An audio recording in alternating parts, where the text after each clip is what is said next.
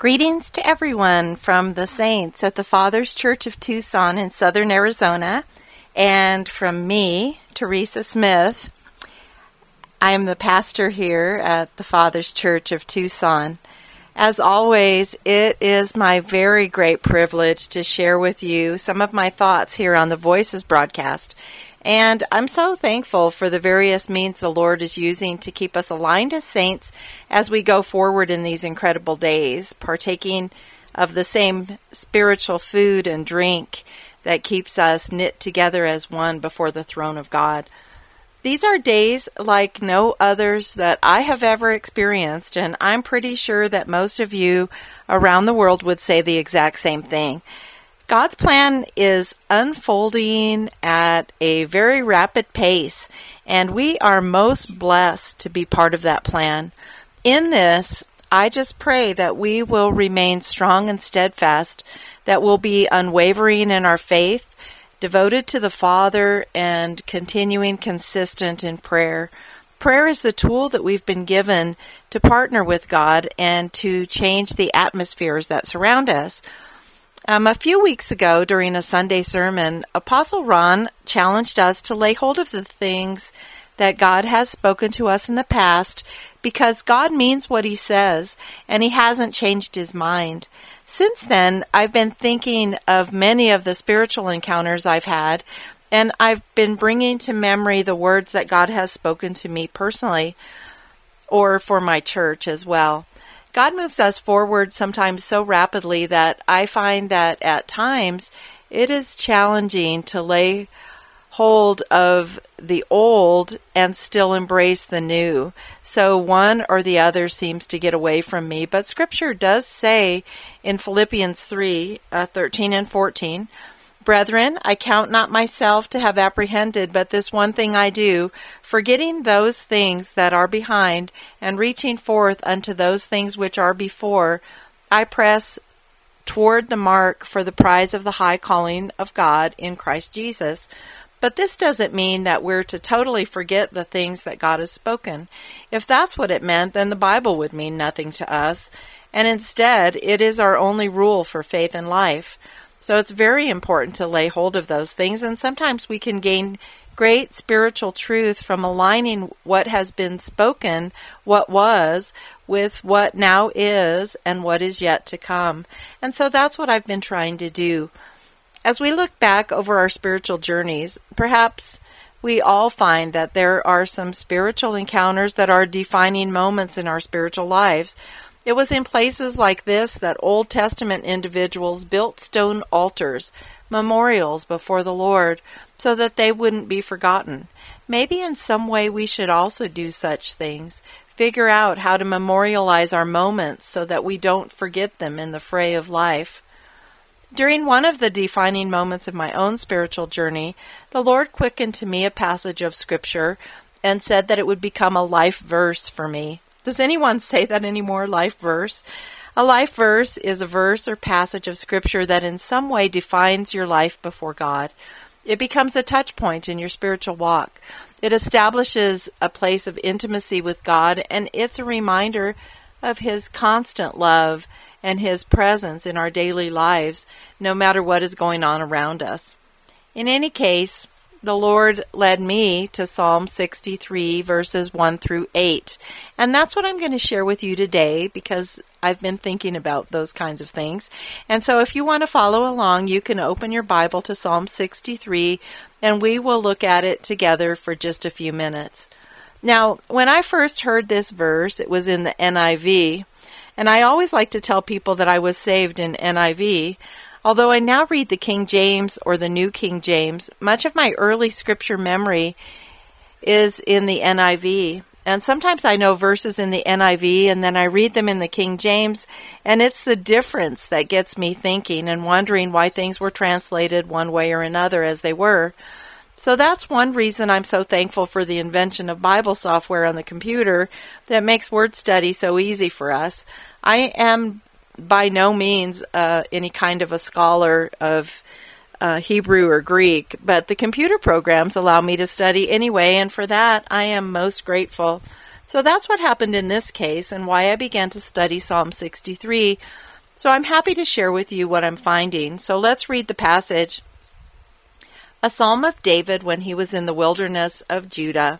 Psalm 63. O God, you are my God. Early will I seek you. My soul thirsts for you. My flesh longs for you in a dry and weary land and thirsty land where there is no water. So I have looked for you in the sanctuary to see your power and your glory.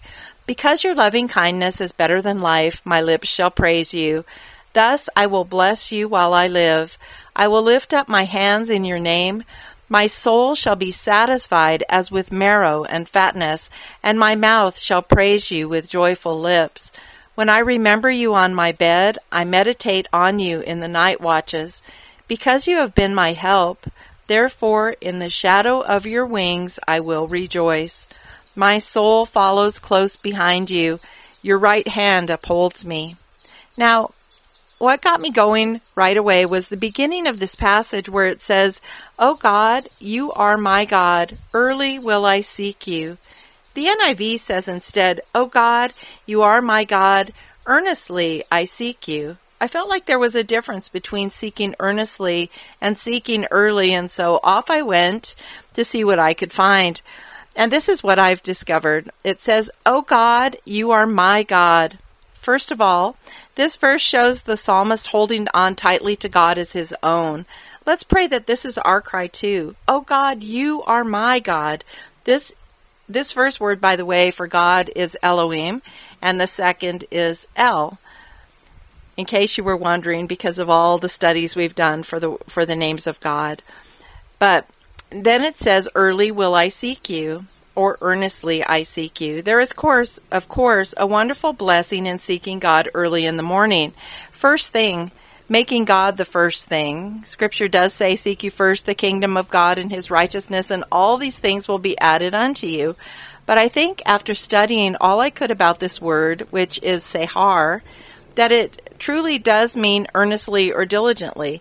It means more than just getting up early in the morning, although getting up early in the morning can be a sign that we're pursuing God earnestly. But what if you're not a morning person but a night owl? You can still diligently seek him. He is your passion. He is what drives you. He is what you want.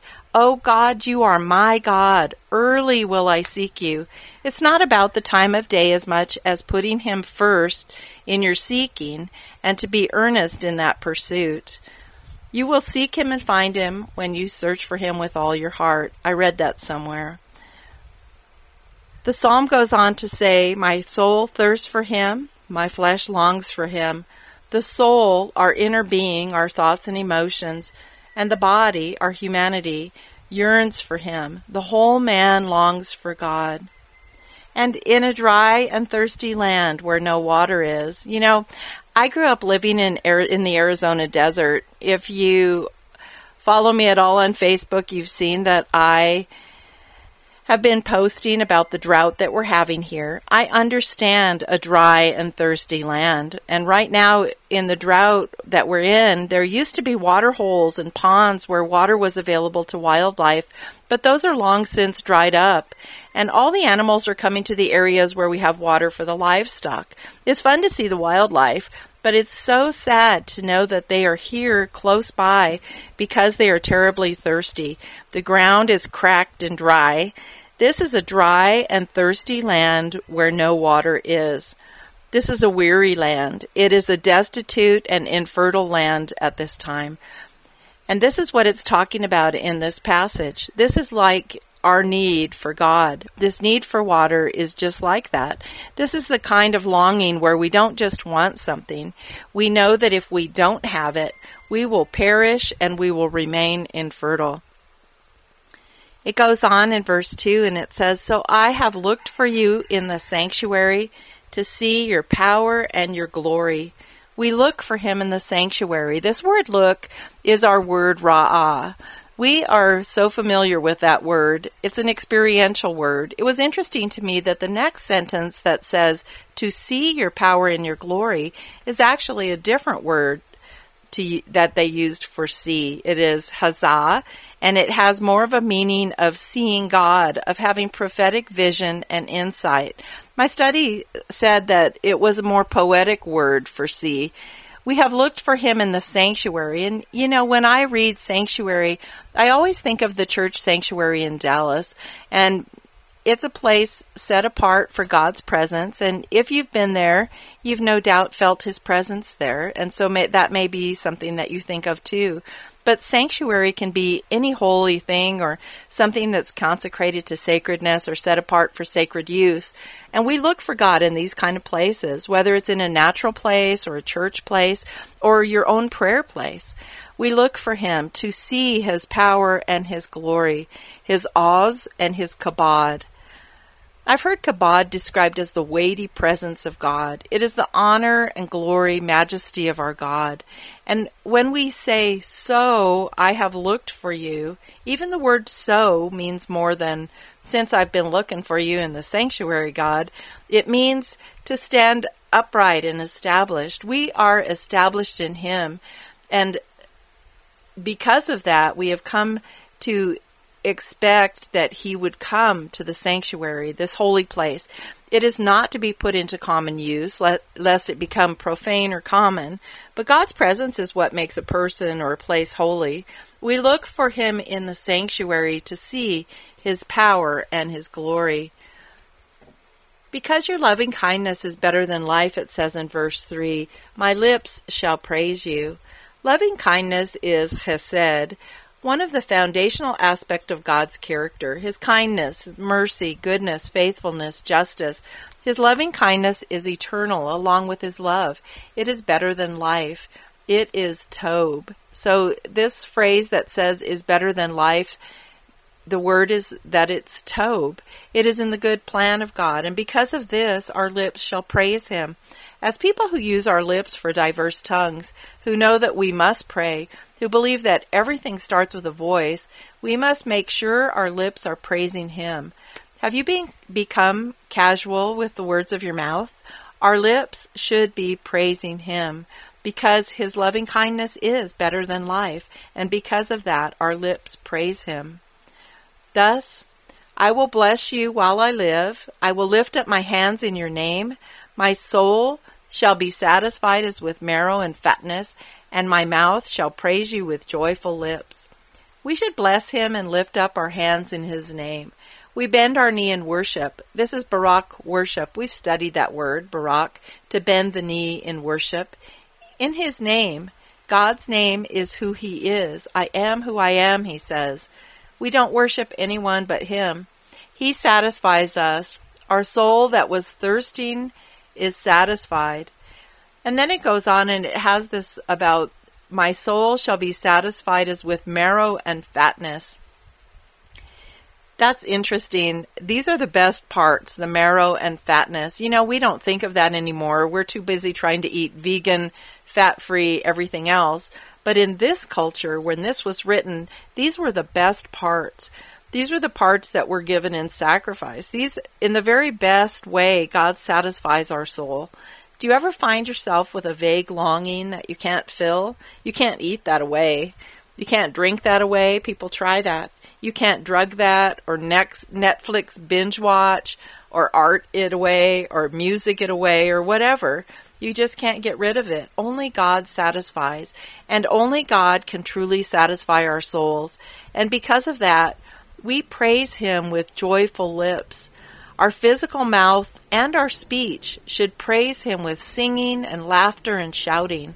We have joyful lips. Again, another use of our voice, another use of our lips, another reference to it. Just in these 8 verses, I think there were 3 places that it talked about our lips or our voice or what we say. We have to remember that what we say and what we do with our voice really does matter. In verse 6 it says, when I remember you on my bed, I meditate on you in the night watches. In ancient Israel, remembering was a major aspect of proper worship, as it should be today. We don't dwell in the past. There are all the cutesy little memes about why the windshield is bigger than the rearview mirror. We don't dwell in the past, nope, but we do remember. Remembering can be an act of worship. Think of all the many times in Scripture, like I said earlier, that a marker, an altar, a memorial was built to remember and remind others. We remind ourselves and we remind the others that come behind us. You know, we've talked a lot about those that are going to come along beside us or behind us through this trail that we're blazing forward. And maybe we need to leave markers, altars, memorials along the way to remind and remember. Sometimes I think that we easily forget, and perhaps we need to allow God to teach us to become a people who remember. I don't think this means that we stay awake at night, tossing and turning and worry because we can't forget about something that's making us fret. That's not what it means about remembering on our bed in the night watches. I think it's more intentional remembering. It is remembering and recounting the goodness of God, the faithfulness of God, the mercy of God, the plan of God. This is how we meditate on Him in the night watches in the place of intimate commune, which is what I would say the bed represents, intimate commune. We encourage ourselves in the Lord in this way. In verse 7 it goes on and it says, "Because you have been my help, therefore in the shadow of your wings I will rejoice." Because God has been my aid and assistance, because you've been my help, Lord, I will rejoice in the shadow of your wings. This is a place of safety and security. I know I'm hidden there in His shadow. Again, as a people who move in diversities of tongues, here we are again rejoicing. We are lifting our voice. In verse 8 it says, "My soul follows close behind you. Your right hand upholds me." My soul, my inner being, with all of my thoughts and emotions, follows close behind God. It was interesting. This word means that we cling to Him like leprosy clings to a body. You just can't get rid of it. Or the scales of a crocodile cling to each other. What a picturesque word. How much can He influence my thoughts and emotions if I'm sticking to Him this closely? I'm sticking like glue.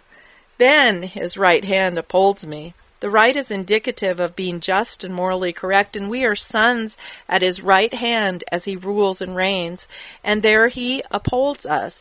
He grasps us firmly, and He supports us. That's what upholds means. I don't know about you, but there's nowhere else I'd rather be. Join me today in saying, as in Psalm 63, "O God, you are my God. I am seeking you with all that I am, and I will use my voice to praise you in joyful ways." I bless you, dear saints, and I am praying for you all around the world wherever you are. We love you so much. Be abundantly blessed as we all go forward in Him. Amen. Amen.